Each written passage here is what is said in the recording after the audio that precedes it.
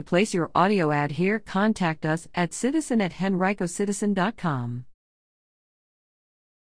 Henrico reports just 31 new COVID-19 cases March 10th.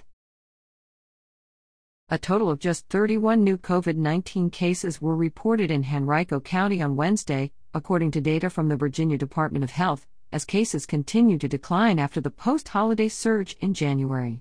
The 7-day moving average of new daily cases fell to 43. The county reported 3 new hospitalizations related to the virus and 3 new virus-related deaths, according to the VDH.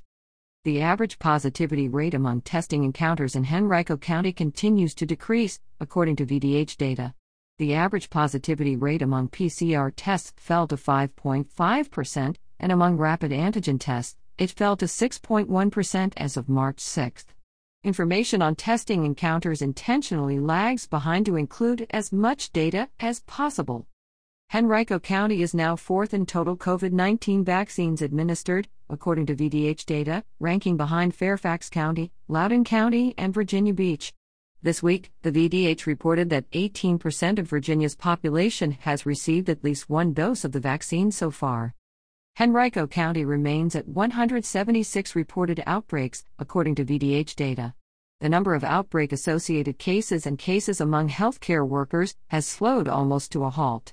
The county has reported 3,448 outbreak-related cases and 1,119 cases in healthcare workers.